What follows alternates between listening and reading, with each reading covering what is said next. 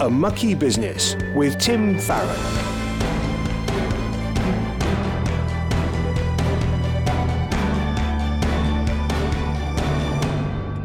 Hello and welcome. I'm Tim Farron, and this is the show where you get to hear from a Christian politician, apart from me, about how they live out their faith in the mucky business of politics.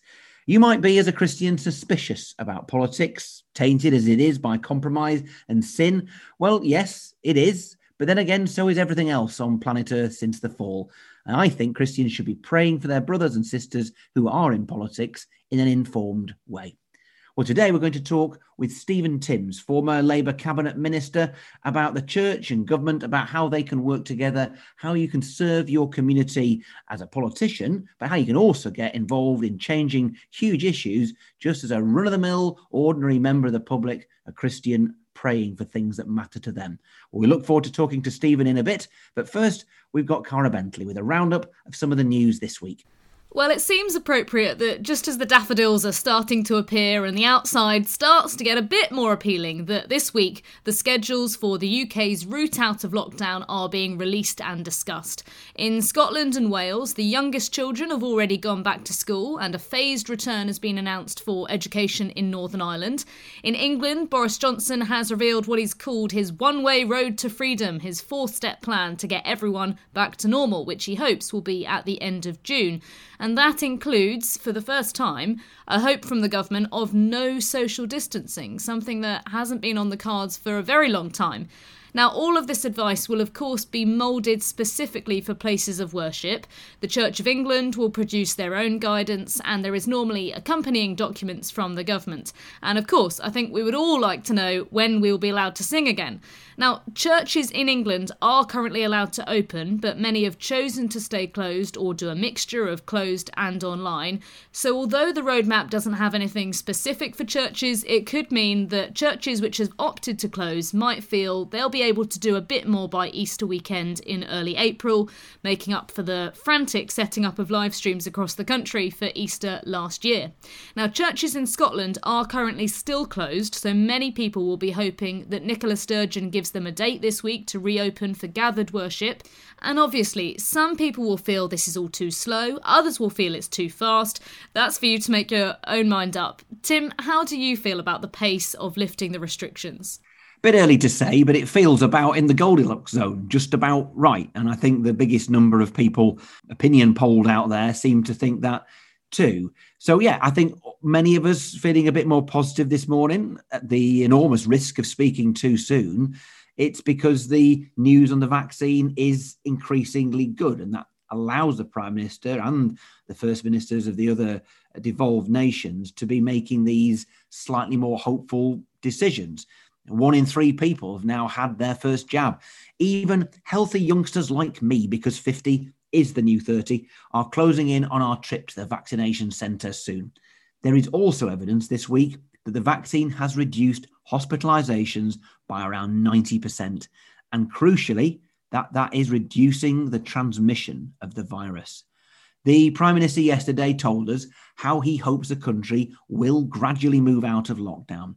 What he can't do is give us any real clues about when we might get back to normal, because what's normal? Who wants to be normal anyway? And surely this experience has affected what all of us want normal to look like in the future. Over this last 11 months, people have faced death, illness, unemployment, sadness, isolation, boredom, poverty, challenges to their dignity, cancellation of exams, disruption of studies, the fizzling out of relationships because of enforced separation, business failure, the denial of those things that we were looking forward to, that kept us going, holidays, nights out, time with friends, going to the football, going to watch a concert. We live in a society where people shield themselves from the grim realities of death, disease, and disappointment by hiding behind a long list of things that we've now lost. People are disturbed and disorientated, even if we get many of them back. I don't know about you, but I increasingly find people much more willing today to ask the big questions about the meaning of life. What's it all about? We may be familiar with the concept of Christians doubting their faith sometimes. But I sense there is now a wave of non-Christians seriously doubting the things that they had their faith in. At the same time, the witness of Christians meeting the needs of their communities during the pandemic has really changed the way that many people view the church. A Savanta Comres poll conducted recently for Your Neighbour showed that more than a third of non-Christians now agree that local churches are making a positive difference in their community. And that's up from just a fifth thinking that before the pandemic. Also, 42% of UK adults now agree that churches are helping their community. That's a 7% rise on before COVID hit. So maybe people are a little more willing to hear why it is that Christians do what we do and believe what we believe. The not so hidden agenda behind this show is to encourage Christians to be interested in politics and their community. Not that you should all rush out and join a political party, start delivering leaflets or stand for the council, but that you should be informed about, care about, and be involved in the world in which you have been placed. And one reason we should do that is so that we can have opportunities to share the gospel. If this is a time when people are newly open to the possibility that there may be something or someone in whom their hope will not be futile, if the disturbance of normal life has unearthed in people a thirst that they cannot quench, then what a tragedy if we aren't there to gently share what we believe. If you are volunteering for the Citizens Advice Bureau, your food bank, for local charities, then you are not just witnessing to God's love by your service to others, you are on hand to gently answer those big questions when they get asked. And if you're not, you're not. As Peter says in his first letter, always be ready to give an answer to everyone who asks you for a reason for the hope that is in you. My prayer for myself and for all of us is that we would get our hands dirty serving in our communities so that we will be that much more likely to be asked. A Mucky Business with Tim Farron. Well, this week on the show, we're talking about how much the church and government should work together on social issues in communities and across the country. And there's no one better to talk to about those issues than Stephen Timms, who's part of a church leadership team in his constituency, MP for East Ham, former member of the Cabinet and a minister for 12 years during the Labour government. Well, Stephen, it's a huge honour to have you with us on the show. Now, I find the feedback we get from listeners tells me that people are hugely encouraged by the knowledge that there are Christians in Parliament, and indeed quite a good number of us. I want to first ask you, if you wouldn't mind telling us how you became a Christian in the first place. Well, I'm not from a Christian family. I grew up in Hampshire, became a Christian as a teenager through attending a Crusaders Bible class. They've changed their name now. They're Urban Saints, but still doing a great job. And it was through what happened there that I became convinced of the truth of the gospel and became a Christian. Now, that happened when you were a very young man. You were a teenager. You went off to university. You wisely avoided student politics. And having left university, you felt a calling to East London and to get involved in the Labour Party in that part of the world. Yes, while I was at university, I spent all my spare time in the Christian Union. And one summer, our Christian Union group helped out on a mission in Forest Gate, in the borough that I now represent as MP. And I remember my parents dropping me off there after they picked me up from university. I'd never been anywhere like East London before. And I did wonder what I'd let myself in for. I think my parents probably worried about that as well. But it was only a fortnight. And after that, I was really hooked on the place and the church we'd worked with. A couple of years later, I left university. I got a job in London. I needed somewhere in London to live, and I didn't know anywhere except for where we'd been on the mission. So I rented a room in the home of one of the people on the mission team, and I've been here in East London ever since. And there's very much a sense of calling that led you into politics in the first place. Quite a long journey between you getting involved in the Labour Party in East London and the church in East London and you becoming a member of Parliament. Tell us a little bit about that journey. Yeah, well, I came to East London because I felt that that's what I should do. I joined the church, which had by then been planted by the mission team. That's called Plastio Christian Fellowship. After 10 years, I married my wife, who was originally from Singapore. She was part of that original mission team as well. And we're still leaders of that church today. But I think looking back, one of the attractions for me of moving into the area was knowing there would be a lively Labour Party. I'd always been really interested in politics, but as you say, I never did anything about it beforehand. But when I moved into Newham, as well as joining the church, I joined the local Labour Party and was quite quickly asked to be the local branch secretary and the constituency secretary, and after a few years to be a candidate for the council. And you were presumably working as a full-time employee in another industry as well as being the leader of the council. Yes, I was. In the end, I was able to do a deal with my employer to work 3 days a week for them. So I had 2 days a week available to be leader of Newham Council. But for a lot of people listening, it might come as a surprise to know that most of their local councillors, it's not their job. It's not all that well paid to be a councillor. In fact, it's not really paid at all. And that's right. They therefore are working hard, presumably either raising a family, they might be retired if you're lucky, or otherwise you're having to earn a crust doing something else. Yeah, and what I found I was doing when I was leader of Newham Council, spent 2 days a week in the town hall. I went to work on Wednesday for a rest. I kind of recuperated from the first 2 days of the week in my the rest of the working week. I'm not sure that was very good for my employer, but they sound very understanding, and we should be very grateful. They were. Well, having been a councillor for many years myself, I've never been a council leader or a cabinet member, so I can only admire the balance that you managed to pull off. And then you became a member of Parliament.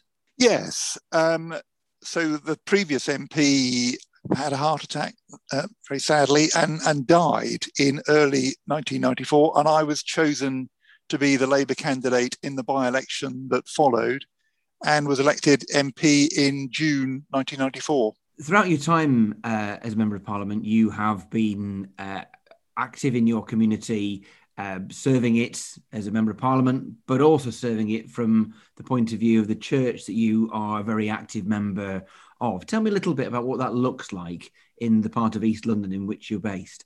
Well, we're a small church now. We were a bit bigger at one stage, but there's just, a couple of dozen of us, perhaps 30 nowadays. On a Sunday morning, we meet in a school. And although it's very small, it's always been the base for everything I've done and the base for me thinking about what I do as well. So quite early on, when I became a councillor, there was a group in the church that asked if I'd like them to pray with me regularly. And that little group still meets. In fact, we meet every Sunday morning now to pray about our area, to pray about what's happening in politics, the work that I'm doing. And that's been a really important foundation for everything I've done in the 37 years since I became a local councillor, I suppose. When we talked earlier, you talked about the experience you'd had with Christians locally in the early days of the construction of the Channel Tunnel. And it's a wonderful story about how Christians got together, focused on a particular issue across party, and prayed for something to happen that did. Well, I became a councillor in the early 1980s. Unemployment was sky high in our part of London. And the big challenge was how to attract in the jobs that we needed. So I, chair of the planning committee, I started the campaign to bring the Channel Tunnel rail link, then being planned, to a station at Stratford in Newham. The original plan had been to take that railway line south of the Thames, not north, but it seemed to us an unmissable opportunity to bring new development, new jobs into our part of London. The government at the time ummed and ahed about it, but I did ask a lot of people to pray about that decision, and I'm very grateful that so many did. It took 11 years, but eventually, and this was after the Labour government was elected in 1997, we got the right decision. The station started to be built, and then someone suggested that the station made it viable to host the Olympic Games with the stadium in Stratford. And as you know, we won that bid So getting that station opened the way for London 2012. And today there are really big changes going on in the economic geography of the east side of London, new opportunities coming in, thanks to the success of the International Station campaign and thanks to everyone who prayed about it at the time. I think it's a wonderful story, and hopefully it gives a little bit of a tip or a lead for Christians listening as to how they might get involved in a local issue, whatever it might be. Vast though that one is, there are much smaller issues that affect our local communities that Christians can get involved with. You don't need to join a political party in order to make a colossal difference. And of course, you have access to the throne of God to go and cast your cares upon him. I hope a lot of Christians will get involved in a political party, because in the end, it is through politics that our society makes its decisions. And like you, I think Christians can have a huge impact, and getting stuck into politics is a very good way to do that.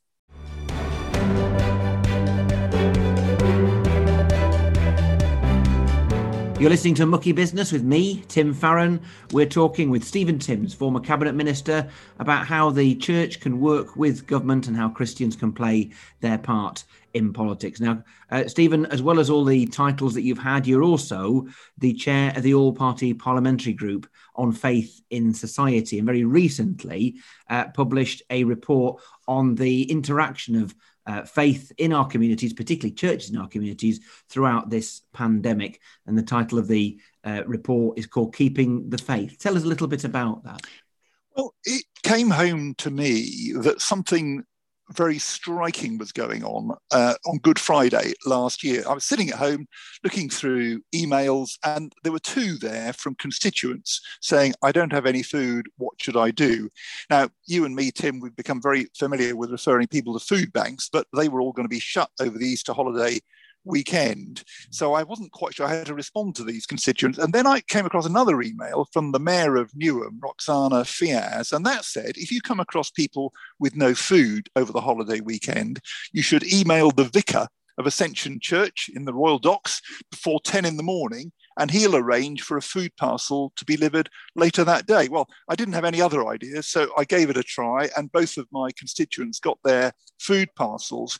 Now, my local council has never worked with churches like that before. It was clear something unusual was going on, and it became clear that it was happening across the country as well. So the all-party parliamentary group on faith and society decided to carry out a research project with Goldsmiths University of London over the summer to find out what was going on. We sent a questionnaire to every local council in the UK. Almost half of them replied, and we found that the collaboration between councils and faith groups, particularly churches, has dramatically increased in the pandemic, with 60% of local councils telling us they'd worked with church-based food banks over the pandemic. And what was really striking about the research was how positive the councils are about their experience of these collaborations. One of them told the researcher, and I'm quoting here, "My personal admiration for faith groups has gone through the roof just in terms of their commitment. We as a local authority didn't know what we were getting into. They've got involved with smiles on their faces, and they've done it professionally." And I think that professionalism that councils have found from churches and other faith groups over the pandemic, I think is really going to change attitudes in a positive way for the future.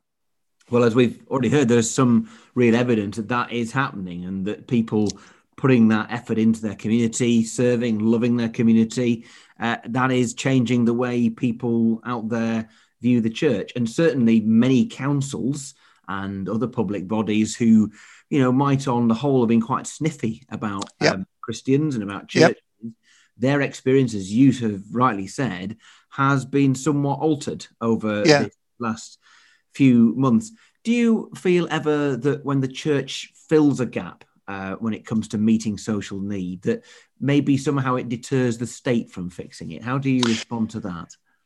Well, I mean, I'm one of those like you who thinks that the government should have handled things differently over the last few years. But I am very thankful for what the churches have been able to do, because I think things would have been much worse in many, many communities, perhaps in every community, had it not been for what the churches have been doing. It's turned out that when our communities have really been up against it, it has been uniquely the churches which have stepped up to help. And what I'd like to see is this being a kind of springboard for renewing our politics. People who've been involved in youth groups, in food banks, in Christians Against Poverty, all these things, stepping forward, taking the motivation, the values that they've invested in those initiatives, bringing those into our politics as well, and renewing confidence in politics as a result. And I think looking at what the church does and how it views its role, there can sometimes be a tension between seeking to cure social ills and then seeking to preach the gospel. It sounds to me like you've got the balance just about right. Well, I think a lot of churches have, because, I think the churches that have been running all these food banks, they've been preaching the gospel as well. And we need to be doing both of those. And that's, I think, really thrilling to see how both of those things have been going hand in hand during this emergency over the last year. Stephen, it's been an absolute pleasure talking to you. Great talking to you, Tim. I feel there's a part two that we need to revisit at some point. There's so much more to discuss. I'm really grateful to you, not just for your time with us today, but also for everything you do in your community and in Parliament over many, many years. Stephen, God bless you. Have a great day. Thank you for having me, Tim. See you soon. If you have a question for Tim, email farron@premier.org.uk. This is your chance to ask me anything about being a Christian in politics. It could be ethical, could be political, it could, dare I say, even be personal. Well, this week, we have a question from Richard. Do you have any advice for how Christian voters can avoid the trap of being blinded by single-issue politics? Well, as I always tell my children, Richard, when they're looking at essay questions, always challenge the assumption in the question. I'm not sure that it is a trap, Richard, to be into single issue politics. As I said earlier on, it's not really a mission of this radio programme to convert everybody into being an active politician across a whole range of issues. So if you're passionate about one particular issue, whether it be homelessness, whether it be the plight of refugees, whether it be the importance of the family in our national life, then don't hold back, throw yourself into it. I think the trap is being blinded by one side of that two-sided coin that is, on the one hand, commitment to sharing the good news of Jesus Christ, and on the other hand, serving people in your community in a social setting. Often the church in the past has made the mistake of thinking it has to do one or the other. My view is, as Christians, we should be loving our communities in an active social service, but also loving our communities at exactly the same time by sharing the good news, by sharing the gospel.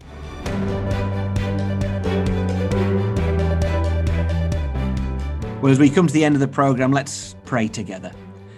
Well, loving Heavenly Father, we thank you for people like Stephen Timms serving his local community and our national community and showing how Christians can serve and honour you in the world of politics. We pray for wisdom for all those involved in our national life, serving in local councils, serving in Parliament.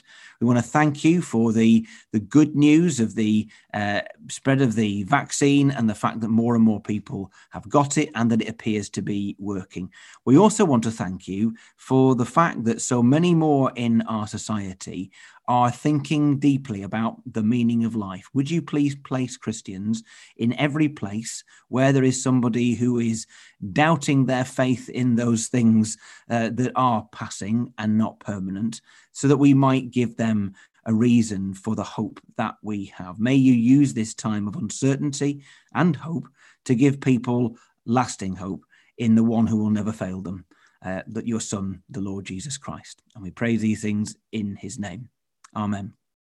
Well, next week, we'll be talking to my friend, the SNP MP, David Linden, about his journey to faith and why he wants Scottish independence. I'm Tim Farron. Thank you so much for listening. You can listen to the podcast of this programme online by searching for A Mucky Business. Don't forget, if you have any questions you'd like to put to Tim in a future show, email farron@premier.org.uk.